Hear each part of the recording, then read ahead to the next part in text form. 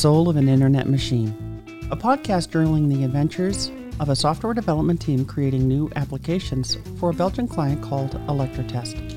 We are striving to meet the client's requirements, improve process, build great software, have a bit of fun, and maybe make a few new friends. Follow us through our shared adventures. My name is Christina Moore. Find me at the website christinamore.us. So, welcome to Series 2023. This podcast has no sponsorships, accepts no advertising, and represents my individual efforts. Enjoy for free and no annoying interruptions. Episode 6, A Heavy Lift. Our Electrotest project started fast. Dimitri, our project leader, established some rules and objectives. We had the required timeline describing deliverables and their related dates. That's project management, right? Top marks for full color Gantt chart with tasks spanning vertically down the list and due dates spanning laterally. February of 2022 showed us a gradual transition of our projects slimming to specific goals that will benefit the organization. We shall generate and deliver invoices by summer. Success will require capturing data from legacy systems and generating invoices using United Codes Apex Office Print AOP. And before going live with this module, we will be communicating with multiple external systems, transmitting invoices to a cloud-based accounting system and to a Belgium-based firm that distributes invoices. We need perfect customer data. Additionally, we need perfect service order data. With this foundation, we can then generate invoices in Dutch and French in accordance with the client's preferences. We had already developed the application framework using 2 Oracle Apex applications. The majority of the users will engage only with the customer service application. Managers and designated staff can jump over to the administration application to update lookup tables, adjust user credentials, and view the behind-the-scenes data such as errors, logs, and the like. We've been building credibility and honing the look and feel of the application. In February, a new member of the team presented the requirements for a new application for exactly one division within Electrotest. The division that inspects equipment called lifting wanted a portable application to aid their inspectors performing their duties. Lifting equipment includes material handling equipment, or MHE as we call it in the U.S. These devices are forklift and crane and elevators, lifts, and related equipment. We, the developers, guessed that the legacy system for performing inspections did not meet the needs of this division. We should greet an expansion with joy and excitement. It is the work that we do. Instead, the project came with deadlines, requirements, pressures that created competition with the core tasks. Teams can accommodate competition for resources by adding people or expanding our scope. When software development teams add people and add scope, our profits tend to increase. The cost to the client goes up. Our lifting project, to craft a bad pun, would be a big lift. How can 2 complementary tasks find themselves competing with each other? What is the risk of adding people to fill gaps and move faster with development? Let's explore both of these questions. Can complementary tasks create adversarial competition? The client determined that our priority for the spring is improving their invoice process and standardizing a manual process within our Oracle Apex work. In the early weeks of this project, we called our application middleware as a means of helping corporate users get comfortable with yet another solution tiptoeing into their office. The gradual drifting from the benign term middleware to a targeted, focused project on generating invoices required all of the building blocks for invoices to exist within our Oracle database. The users manage the data in an on-site legacy system we codenamed DAX, which likely incorporated multiple legacy systems poorly linked to each other. Dirk, who had served as our team's first business analyst, provided us with 136 data table definitions. He created these tables to ensure compatibility with DAX. We had to capture what DAX had, and to perform that task, our data structures must resemble the remote data system structures. as a general rule. The DAX project faced its own mortality. As I mentioned in a prior episode, that the unique order number cycled after 100,000 orders. This recycling process meant that the order numbers were not unique. DAX created rules that did a poor job of validating data.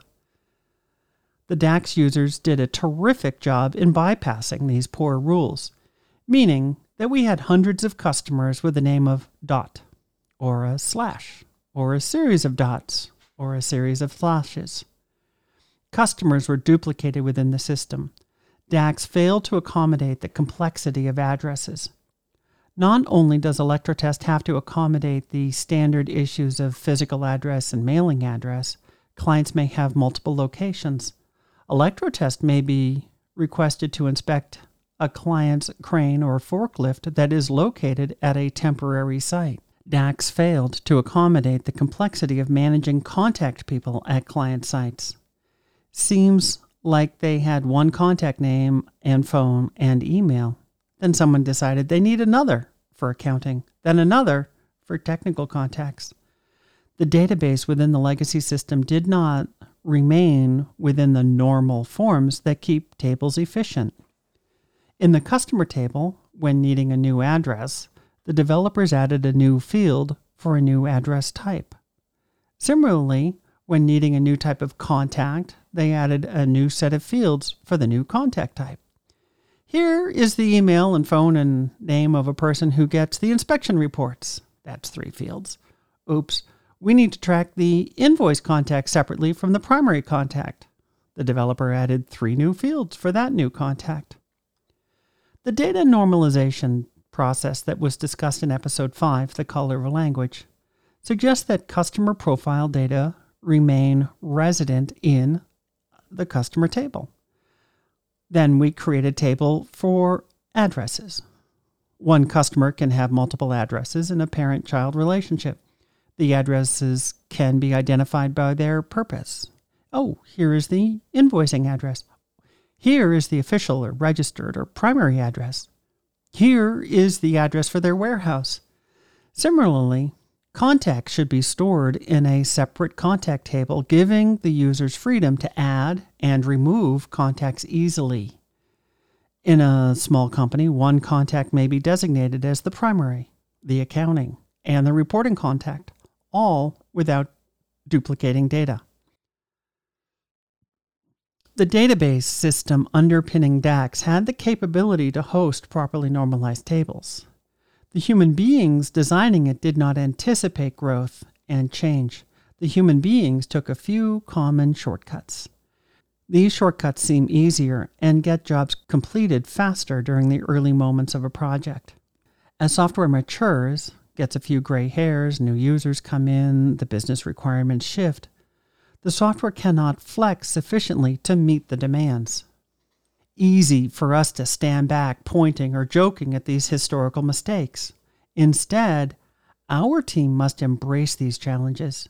In order to generate an accurate invoice, we require complete customer profile data. No system can generate an invoice for a customer named ... or //. We looked into the legacy data and found an email that said Fred, missing the @ sign and a qualified domain name. Our mission included creating a digital connector to the legacy system. Then we were required to import the customer data, transforming it into something real. Honestly, we cannot create a customer when the only name we have is ... How does a team sort good from bad? It took months. It took weeks to create the tools that imported from the other database system. Likely not weeks to create the tools, but weeks to get them right-ish. Perfect ought to be the objective, and it remains elusive. A philosopher once said that one cannot make a silk purse from a pig's ear. The silk purse fell beyond the scope of our time and our skills. Bad data are bad data. It only improves when human beings manually improve the data. We tried. In one customer record from DAX, we had 4 contact names. One or more of the names may be empty, One or more of the names may be identical. One or more of the names may be identical, but the email addresses are typed differently. Maybe both email addresses are valid, maybe only one, or maybe neither. DAX did nothing to ensure the quality of these data. In past projects, once the development team figures out how to import data from the legacy system, we practice a few times, then we make one big final pull before going live on the new system. With ElectroTest, we depend on the external system. Our new application had not yet created all the modules and features of the DAX system. Therefore, every new customer came from DAX, plus their contact people, plus their addresses. Every hour of every workday, we had to pull data from the legacy system. What could possibly go wrong? Nearly everything. We had to write logic that looked into each contact name and determine if it was good enough to be real or do we toss it out into the bin. Same with addresses. That's our job. It's just work. We needed to know if a customer was a duplicate of an existing customer. The DAX customer reference numbers were not precise enough for doing that. To solve problems in DAX, users occasionally added a customer for a second time on purpose. Then sometimes they added a duplicate because they could not find the original customer. One of the crazier problems we faced from pulling data from this remote database is that their database defined null differently than our Oracle database. In Oracle, null is the absence of data. Think of a number field. A number field could store 0 or 1 or pi. 0 is a real value. 0 means 0. You can have an invoice with 0 euros due. 0 is not the absence of data. It is data.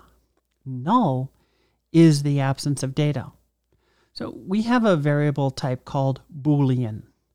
The casual definition of Boolean states that it has two values. It is either true or false. In Oracle, our Boolean variable has a third state. A Boolean can be null. Null is neither true nor false. Wrap your head around that. A null is neither true nor false. If you add null to anything, you get null. If you concatenate a series of letters to form a word, say HELLO for hello, you'll do well. If one of those letters is null, then the entire word is null. Null is null. When we pull null data from DAX, its null was not null, nor was it anything else. The Oracle database and the other database were not compatible at this level. As we pulled these messy data into the new system, we attempted to normalize the data. We put the contact information into the contact table. Similarly, we put the address data into the address table. We executed this process again, attempting to improve the quality of the data while reducing the risks of duplicating data. At present, the staff at ElectroTest depends on the legacy systems to generate their service orders and to generate their inspection reports. To create a service order in DAX, they must have the customer existing in DAX. Through the spring and summer, the new application required customer data and order data to come from DAX. Getting the importing process right involved repeated efforts of trying, modifying, trying again with hundreds of thousands of rows of data. Failure tended to mean re-importing the entire data set. DAX orders often had a value of 0 or 1 cent. Sometimes the DAX orders had a value of -1 cent.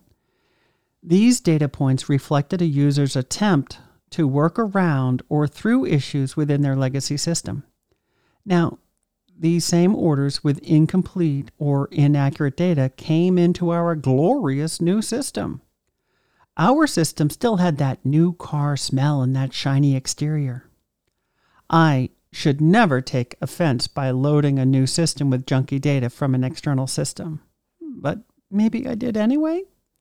If I had a wand from Ollivanders' shop on Diagon Alley, I might have done better. The task tried my patience. But to deliver an invoice, we need these data. Our systems did not yet have the means of creating orders. That returns to the question, how can added scope create negative competition within a project? The users create service orders within DAX. The service order lines describe services performed and the travel fees. The order lines had necessary values to calculate the invoice value. DAX order lines were missing a unique code that informed us which inspection service had been performed. In most systems that perform such tasks, one invoices for a standardized item. Systems like this have an inventory table.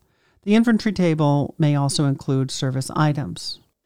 We create a linkage between the order and the goods services ordered.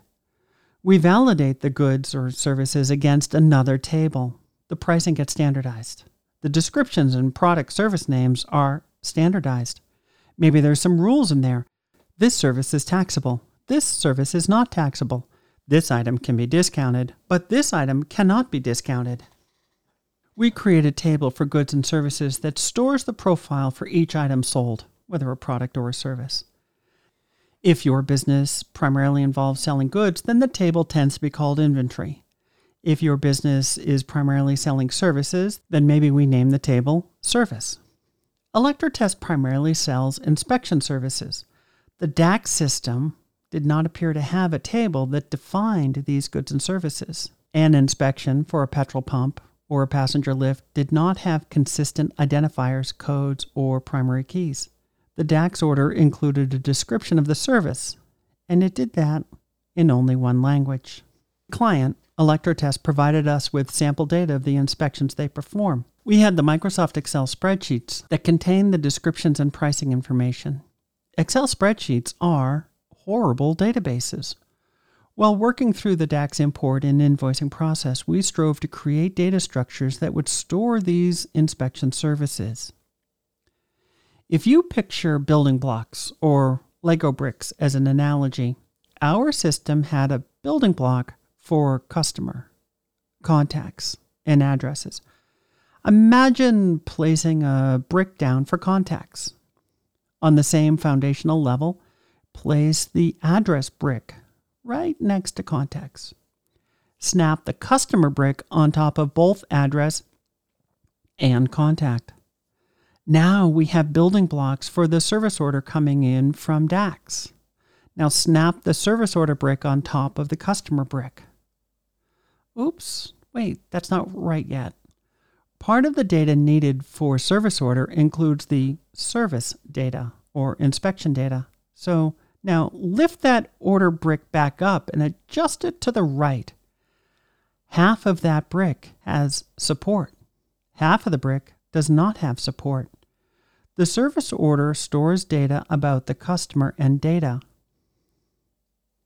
The service order stores data about the customer and data about services performed. Therefore, half of that order brick floats over empty space. We have no service order data yet. We have not yet built the building blocks that define an inspection service in a uniform and complete manner. We struggled to capture the complexity needed for the pricing process. The invoice brick can now snap on top of the order brick. Nearly all of the data we need for an invoice comes from the service order. The invoice brick snaps in there, fully supported and apparently solid. When snapping these imaginary Lego brick together, we should discover that we are building a solid structure, and one without holes. Holes in the wall represent holes in the data. The service orders could not be validated against a standardized set of inspections. We could not find standardized codes. There are none. We could not validate pricing. It was not yet standardized. The service order brick showed a gap below it.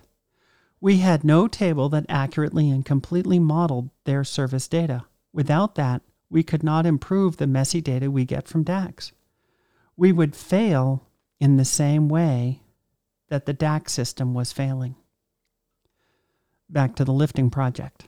The lifting team at Electrotest wanted a quick solution to aid inspectors performing inspections in the field.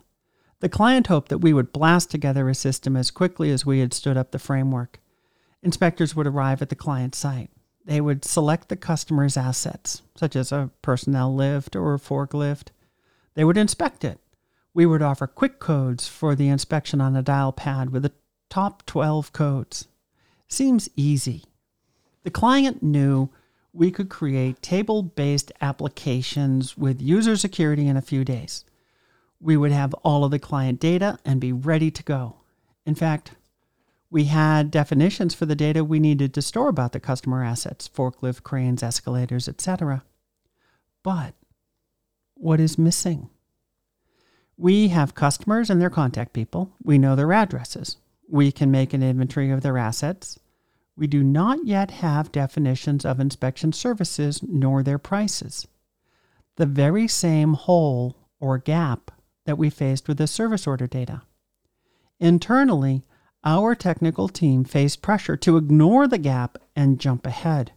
We were asked, "Can't you just catch the quick codes and get the inspection completed?" Making myself unpopular yet again, I had to ask, to what end? Performing an inspection for a customer meets two objectives. First, the customer gets an inspection report from a qualified inspector. Second, Electrotest invoices for those services. Every inspection generates an invoice and revenue. In our case, our building had a huge gaping hole. We could not step from customer and customer asset to the creation of a service order. We had no inspection service codes. We had no pricing process. We must solve these problems before we create a cool dial pad app for an inspection report. We must push forward to resolve the issues in front of us.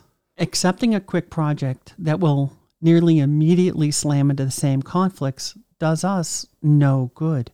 We will fail in the same way the legacy system appears to be failing. Sometimes doing A before B is required. Sometimes pulling trousers on before slipping your feet into shoes is simply better, faster, and more efficient. For the long-term viability of the software our team was building, we should not leave holes in the structure. And where possible, we should reinforce the integrity of the data with good relational database rules. Let us avoid past mistakes.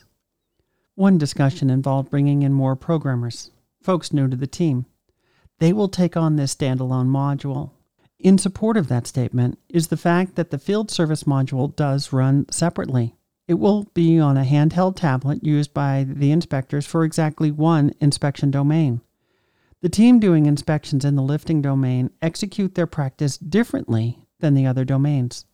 Can't our team just bring in new developers and set them on that task? We faced conflicting goals with the lifting module. Our assigned and core mission for the spring focused on generating invoices from the legacy system, from the system we codenamed DAX. Following that process, we expected to solve problems related to the definition of inspection data and how pricing is done. From there, we can create service orders from our native data. We would fill the hole beneath the service order Lego brick. From there, we would barely have to touch the invoicing module, hopefully. Both projects face the same core issue. If you add new programmers to create a standalone module, we risk losing the cohesive structure that we have been building. They would create a solution filling the gaps for the lifting team, and the lifting team may get an inspection module that generates inspection reports. But where's the invoice? Where is the service order? Will this shortcut solve long-term problems, or will we be creating parallel systems? In the 1980s and 1990s, organizations and developers agreed that nobody builds anything until a 100% description of the requirements are understood. Projects died horrible deaths from this process. People tend not to possess the ability to see that far into the future, examine the intricacies of each module and how they interrelate. We gather requirements. We write detailed design documents. Then we write software to meet the design documents. This process fails. One cannot grab all of the requirements at once for a large multi-phase project. We can try. That is not necessarily the failure point. The failure stems from the objective. Software developers get happy points for ticking off tasks within the design document. The developers scored completeness by comparing their product against the design document. All too often, the design document did not capture what the client needed. The focus of building great software must be building software that solves clients' problems today. Nobody cares how well we scored against the design document. That is the wrong objective. Human nature and financial budgets enhance the sense of failure. The client paid for requirements gathering process and drafted a comprehensive document. The client paid for the comprehensive design document. The client wants software, and we have delivered 2 massive documents. The client did not read these massive documents, and they don't see the future issues. Finally, the developers start writing code. Their target, our target, is the design document as it is written. If the goal is to develop software, then develop software. You can show the intent of an application design better with an application than with a picture of an application that is surrounded by words written in English. Users and clients have a super easy time pointing to elements asking for changes. Electrotest gave us their corporate colors. Their dominant color is red and gray. Create the left-hand menu in their corporate colors. Historically, our team uses colors on buttons to communicate. Red buttons delete. Green buttons add stuff. Blue buttons did something affirmative, such as save or next or whatever. Gray buttons were benign. Gray buttons carried you backwards or canceled a process. Blue buttons served as the default button, or as Oracle Apex calls it, the hot button. Normally, a page has a hot button that saves the data and a gray button that lets you back up. Red menus and green buttons look too Christmassy. The blue buttons with the red menu looked horrible. We went through several iterations, sometimes sharing screens, to build consensus. Hey, what do you think about this? We collaborate on decisions using the software we are building. We are not looking at some stupid piece of paper with a picture of what it might or could look like. We are doing it and doing it together in the software we are building. Software designers and architects learn to shorten the cycle between requirements, design, and development. Don't design the entire system in one go. Do it in a continuously evolving set of stages. We must listen to the client, do something, then get feedback immediately. Often, when the client says, "We got it wrong," what we learn is that neither of us understood the complexities involved. We did what the client wanted, so that should be right. When looking at it in context, it isn't right. We see new requirements. We see new complexities. We both look at the challenges together, acknowledge it, and solve the problem. Except not always.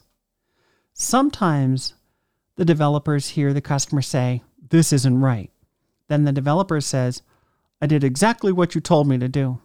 The developer wants the customer to know the customer provided the wrong information or incomplete information. Some developers would demand a change order or new instructions. I step into that trap once in a while. So easy to do. I work hard at doing what the client wanted. I used your corporate logos, your corporate colors, blah, blah, blah. When I behave like that, I force myself to remember that we both need to solve the problem together. The client gave me a best guess. I delivered a first draft. We examine it together and improve it together. We all get to employ all sorts of happy and overused words such as collaboration and synergy. The client left familiar territory the moment they started changing process, like coming to the edge of a map. You know, back when maps were on paper, You just don't know what is beyond the edge. We must leave room for trials and improvements that come in small steps, baby steps. The client and developer ought to face the unknown together and not play gotcha. I did the best I could with their colors. Steve and I tried to improve the layout to incorporate their colors and fonts. Let's share our screens with Brahm. Together we can get the colors right, find good colors for buttons, bring the application closer to the brand book. We possess the expertise with HTML and CSS to make the changes. Brahm's opinion matters the most on what is right and what is wrong. We need to quit guessing and do it together. One of my guidepost sayings, borrowed from a book called The 7 Habits of Successful People, is begin with the end in mind. In the early days, we defined end as meeting the specifications described in the writing of requirements or design documents. The end must be successful software. The end means an application the client loves. Otherwise, why the heck are they paying us? How does a team develop a comprehensive vision for the end of a multi-phased, multi-part, and likely multi-year investment? We must begin with the end in mind. How do we make sure that our beginning takes us all the way to the end? First, admit we wiggle. We make mistakes. We diverge a bit. We may have to readdress issues. Second, we must keep the wiggles, mistakes, and rework to a minimum. Rework and wiggles erode budgets and erode confidence. My vision for the end of this project includes the following concepts. Efficient and flexible database architecture, achieved by following the database normalization rules developed by Dr. Cobb in the early 1970s. Uniform, unified, consistent, and comprehensive at all levels, from the user interface to the client browser to the database operations on the server. The application improves corporate efficiencies and meets operational goals, and generates stunning, accurate, gorgeous invoices. Everything our software will do must result in improving the revenue stream. Walk with me on this exploration. Inspectors inspect client assets. In order for inspectors to inspect the assets, the inspector must be qualified. The inspection process requires training and supervision and periodic reviews. The process of tracking inspectors' qualifications, and inspectors' training all enhances the invoice process. Imagine the cost of performing an inspection by someone unqualified. To carry this forward, the government of Belgium occasionally audits Electrotest. All of the records related to inspectors' training, reviews, qualifications must be visible and organized for a successful audit. Fail that audit, watch revenue drop. We must have integrity from the invoice through to the inspections, to the inspectors, to their qualifications and their training. The building blocks snap together. I can start anywhere in the software and its numerous modules or tables, then walk to the invoicing process. Let's look at customer complaints. We need to track those. Some complaints may result in credit memos or refunds to the clients. Complaints tracking will provide a foundation for root cause analysis. Complaints cost money. Understanding and diagnosing complaints may save money and increase revenue. Start anywhere in our suite of software, and the path leads to invoices. On this project, the client determined that our first major deliverable will be invoices. With Electrotest, we begin with the end in mind. We got so committed to this concept, we delivered the end of the project first. Logically not possible, but think about that. We build the invoice module immediately, then everything thereafter must flow smoothly to that invoice module. If it flows, it could be in scope. If it diverges, it is out of scope. Without a large, comprehensive, and cumbersome document, our team shares one vision for a successful venture. We begin with an end in mind, gorgeous, accurate invoices that enhance revenue and reduce regulatory risk. That is a mission statement. That phrase becomes the long-term target for every action. When pressured to develop a parallel project that does not honor the mission statement, we risk failure. Therefore, I asked, how does this lifting module help generate gorgeous and accurate invoices? I am asking, how does this module integrate with the long-term corporate goals?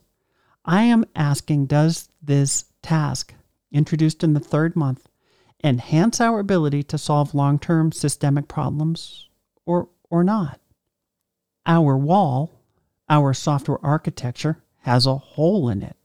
We will fill that hole, creating solutions and writing code. Do we shift our priorities to the problem? Or do we invest time and funds on creating gorgeous invoices? The problem remains at our horizon. We all see it. We're all impatient to find solutions. Does creating a standalone application for one division of a national company bring us closer to the end or not? Nobody wants to hear no. I don't mind saying it. So easy. No. We must finish invoices so that we understand the entire architecture and the gaps. We will then circle back together to address these gaps as a team. The answer is absolutely we will build this module, but in time when we have consensus on the fundamentals. When we said later or in due time, I think people heard us saying we don't have the time nor the resources to solve the problem. I think people heard us saying no. I am certain people heard me say we need to follow a linear progression, or some dreaded phrase. So we got offered more programmers. If you need software developed, then hire programmers. If you can't get code written fast enough, hire more programmers. Risks of adding staff. It seems entirely contrary to state that adding programmers does not speed the development process. I think I first read that statement in a book called The Decline and Fall of American Programmer. Edward Norton wrote this book in 1992. One might think that if it takes 5 programmers a month to write a service order module, then it should take 10 programmers 2 weeks to accomplish that same task. Software development is a craft. We bang on tin and we build stuff from raw materials, in a way. We build to a shared vision with shared tools in a shared environment. New team members must thoroughly embrace the team's standards, table names, field names, coding requirements, tools, techniques employed. In the hundreds of tables, many have the field display order, which permits a user to adjust how they want the data presented. Take by post or by email as examples. Alphabetically, by email is first in English, but not across all languages. Maybe by email is preferred and ought to be first. We include a field called display order so that users can make that decision. In all tables, except 2, the field is named display order. In exactly 2 tables, that same field is called order with number abbreviated. Suddenly, the team writes code that does not compile. We have to look it up. Those 2 misnamed fields are ticking time bombs for any developer who goes near them. It costs us time, money, and emotional frustration to have to look that up every time. Adding staff means bringing new people to the team standards, reinforcing the standards with reviews and feedback. It means more communication. Does everyone have an assignment? Does everyone understand the requirements? More programmers can slow a project down. 1 or more people adopt roles as trainer, coach, and supervisor. 1 or more people start spending more time managing process instead of developing code. Want to know what slows software projects down? It takes time for both the client and the developers to study challenging problems. We must stand shoulder to shoulder looking at the issues. Electrotest and the developers do not yet fully understand how to model the inspection data and the pricing process and the data tables. You can't add a programmer to solve that problem. We ought to add programmers when the lack of programmers is the problem.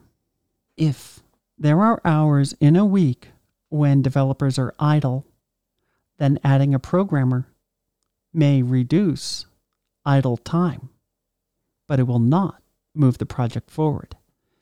Adding programmers, when lack of programmers is not the core issue, then we get longer meetings. We talk more, do less. That is non-intuitive. When we do add programmers, we must accept that for the first weeks and months, we lose efficiency while investing time in building the team. Nobody new knows the project, the tables, the structures, the objectives, the standards, the look and feel. A new person must learn all of that, no matter how experienced they are as a developer.